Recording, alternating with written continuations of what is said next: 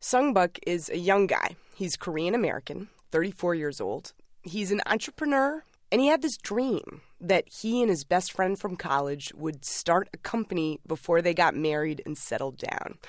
On a trip to China, he's up late one night in his hotel room, and that's where he gets his multi-million-dollar idea. And I'm flipping through channels, and in the middle of China, they're showing Korean dramas all around the clock, right? 태연아. This is a clip from the show Bachelor's Vegetable Store. That's actually the name of it, Bachelor's Vegetable Store. It's a Korean soap opera about a bunch of good-looking kids who run a vegetable store and attract attention from older women. It's based on a true story, and it's actually kind of good. 이놈이 암놈. 왜냐? 요 꼭지 밑으로 펀펀하니 얌전하게. Sungbuk and his college buddy looked around, and they saw that these Korean soap operas were everywhere. They had a huge following online. You go to other parts of the world, like I went to a bachelor party in Cancun. I mean, they're airing Korean drama dubbed in Spanish. Then you read all these news reports about how like people throughout Southeast Asia and other parts of the world are going crazy over, of all things, Korean dramas. 그 자식은 내가 죽일 거야. This one is called Vampire Prosecutor. And he prosecutes? He drinks blood. That sums it up. So Sungbuk thinks this is it. I'm going to be the YouTube of Korean dramas. I will be the Hulu of adorable vegetable stand purveyors. I'm going to bring over all these soaps to America. They built a website, found a sexy name, Drama Fever, and it turns out these shows are just as addictive to those of us in the U.S. We have 2 million monthly active users, right? Mostly from sort of organic kind of growth. And now that we have some additional resources, we are really looking and planning on scaling the business so that we could become one of the top internet properties in the world. So we have this entrepreneur. He's got this big idea, right? All these resources he's talking about, those are venture capitalists. They recently gave him a couple $1 million. He started this little company. He's hired a couple dozen people. They're about to move to a brand new office. It's all going his way. Now, if this is the classic story, though, there is one last step. Okay, so when do you think you're going to go public? I mean, to be completely candid, going public has never, I don't know, maybe it's just me personally. That stuff to me is just all vanity and it's just not that important. I guess I probably spent less than 5 minutes cumulatively since we started Drama Fever thinking about maybe one day becoming a public company. What happened? This used to be the dream of any young man or woman who started a company, that you would grow it, you would get investors, you would have an IPO, you'd make $1 million, make $1 billion.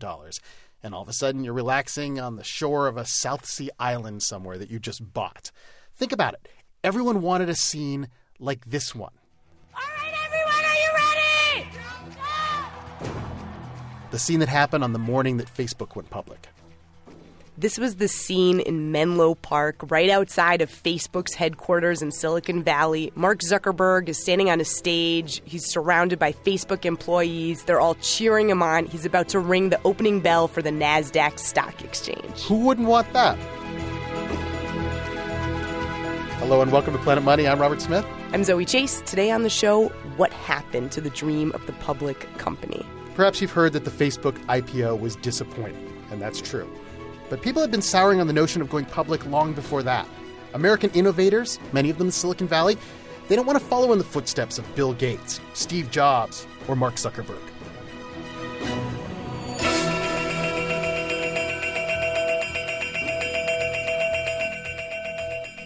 There's the bell opening up the trading of Facebook on the NASDAQ stock exchange. And instantly, the company was transformed to a very different legal entity. A public corporation means, very simply, that the ownership is divided up into shares that the public can buy. And they're traded in the market. Some shares will give you a vote in how the company is run. Others won't, but you still get a little piece. This idea that thousands or even millions of people could together own a business, this public company is arguably the greatest invention in capitalism. The public company really took off in the mid-19th century here in America because we had big things to accomplish. Roads to build, railroad tracks to lay, steel to smelt, or whatever it is you do with steel. And historians say that literally no one person, no partnership of the richest people in America had enough money to do this alone. The public company built America. It made countless people rich, and not just the owners, but the investors, the middle class, retirees. The public company helped everybody. Anybody who has $50 could buy a part of the American dream, and they did for years, and that's how prosperity was spread. Now, all of a sudden, we have people driving the economy saying, no thanks. People like the Korean drama guy at the beginning of the show, and people like Jay Shekawat, another smart startup guy. He's in Chicago. He's the head of a company called Fieldglass that helps other companies find workers. At this point, his firm has made a lot of money. It's profitable. It's got a lot of investment. And because of this, every couple of weeks he gets calls from investment bankers. They want to take his company public. He knows exactly why they're calling. The case for the public markets that they lay out is straightforward. They say that you're at a size or approaching a size where you'd be very welcome in the public markets. You're more profitable, you're growing at a good clip, and we can take you public within X number of months, if you would like.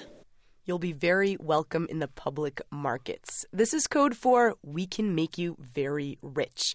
Sounds nice, but Jay, he turns them down every time. People don't really see it as a badge of honor anymore. It's a hassle. He and Sung Buk, the Korean dramas guy, they have a different dream. It's not the classic American route of going public. They dream of selling out, taking money from private investment or getting bought out by a big company. Sung Buk's dream is that somebody like Google or Hulu will come along, they'll notice what he's doing, and they'll buy his company for a ton of money. Yeah, but you can make a ton of money in the public markets. You can make a ton of money with an IPO. Why not do that? Well, Jay has a few reasons. One, going public is expensive. There is a tremendous compliance cost to going public.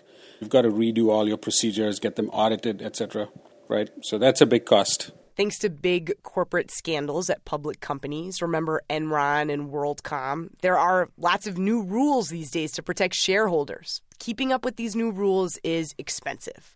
Companies have to change their accounting systems. They have to write all these reports constantly. They have to answer to stockholders, and now more than ever, those stockholders will sue you.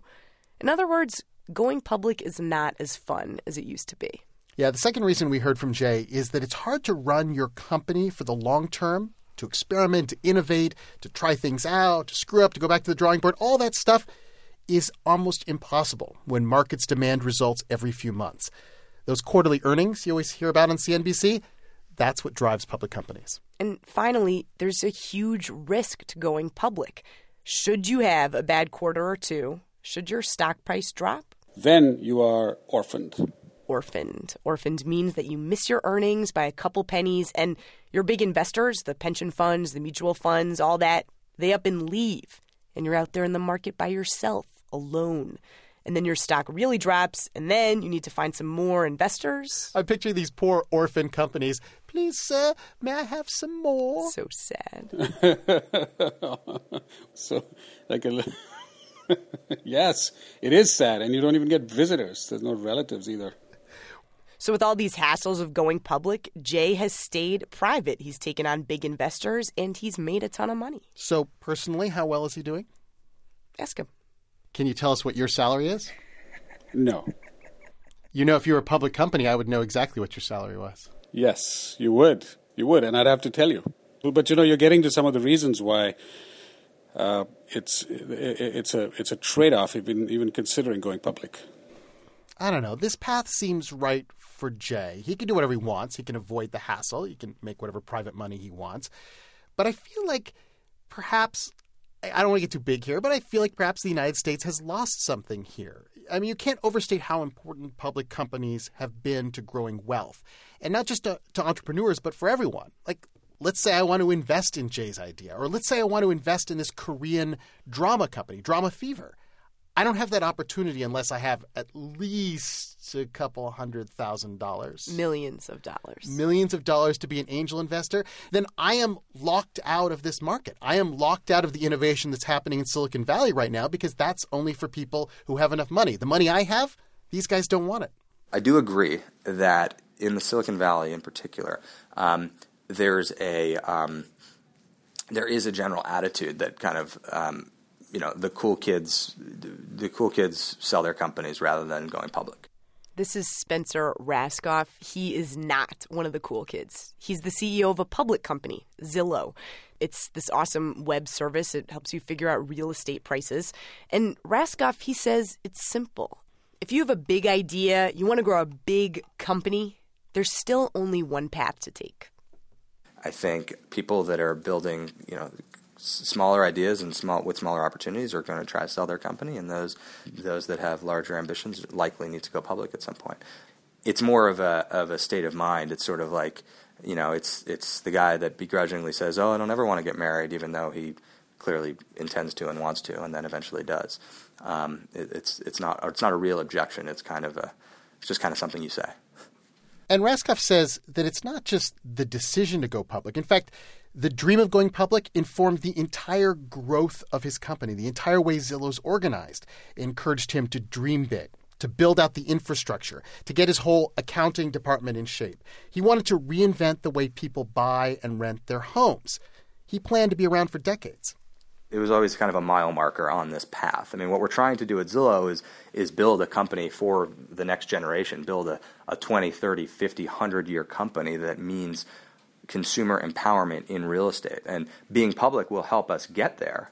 Look at other giant technology companies. Look at what Apple has accomplished or Google or Microsoft. It would be impossible for those companies to have accomplished what they've accomplished had they stayed private. So it's an important step to help them have the resources available to achieve their long-term mission. We wanted to be public. We have wanted to be public for several years, and I'm very glad that we have become public. Because here's one of the strange things about this. If you're a company that plans to go public, you can actually raise more private money too, and raise it earlier than anyone else, because those investors, they know that big payday, that big paycheck is waiting for them. If you raise a lot of money, your investors that gave you that money, they want to make that money back. They're not in it for their health. They're just out of the kindness of their own heart. They're trying to earn a return. And so generally speaking, the more money you raise, the larger a sale or some type of exit you need in order for your investors to earn a return. And that's fair.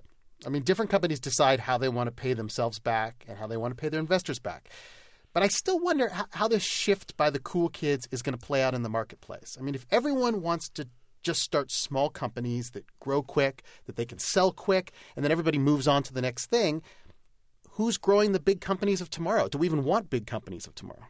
We were talking to one of the editors of The Economist magazine, Adrian Woolridge, and he put it in this colorful way. He said that instead of becoming competitors to the big companies out in Silicon Valley, these small companies are becoming courtesans to the big princelings, the big Googles and the Facebooks and the Apples. They're not challenging them directly. They're creating these complementary ideas. Like, imagine if all Steve Jobs dreamed about was getting bought out by IBM or Microsoft. Would he have dreamed so big?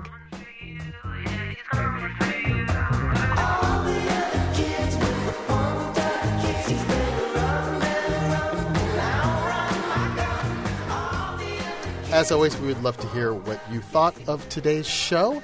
Email us, planetmoney@npr.org, or you can find us on Facebook or Twitter. Or The Next Big Thing. Or The Next Big Thing? What's that? I don't know. It hasn't been invented yet. Okay. I'm Zoe Chase. And I'm Robert Smith. Thanks for listening.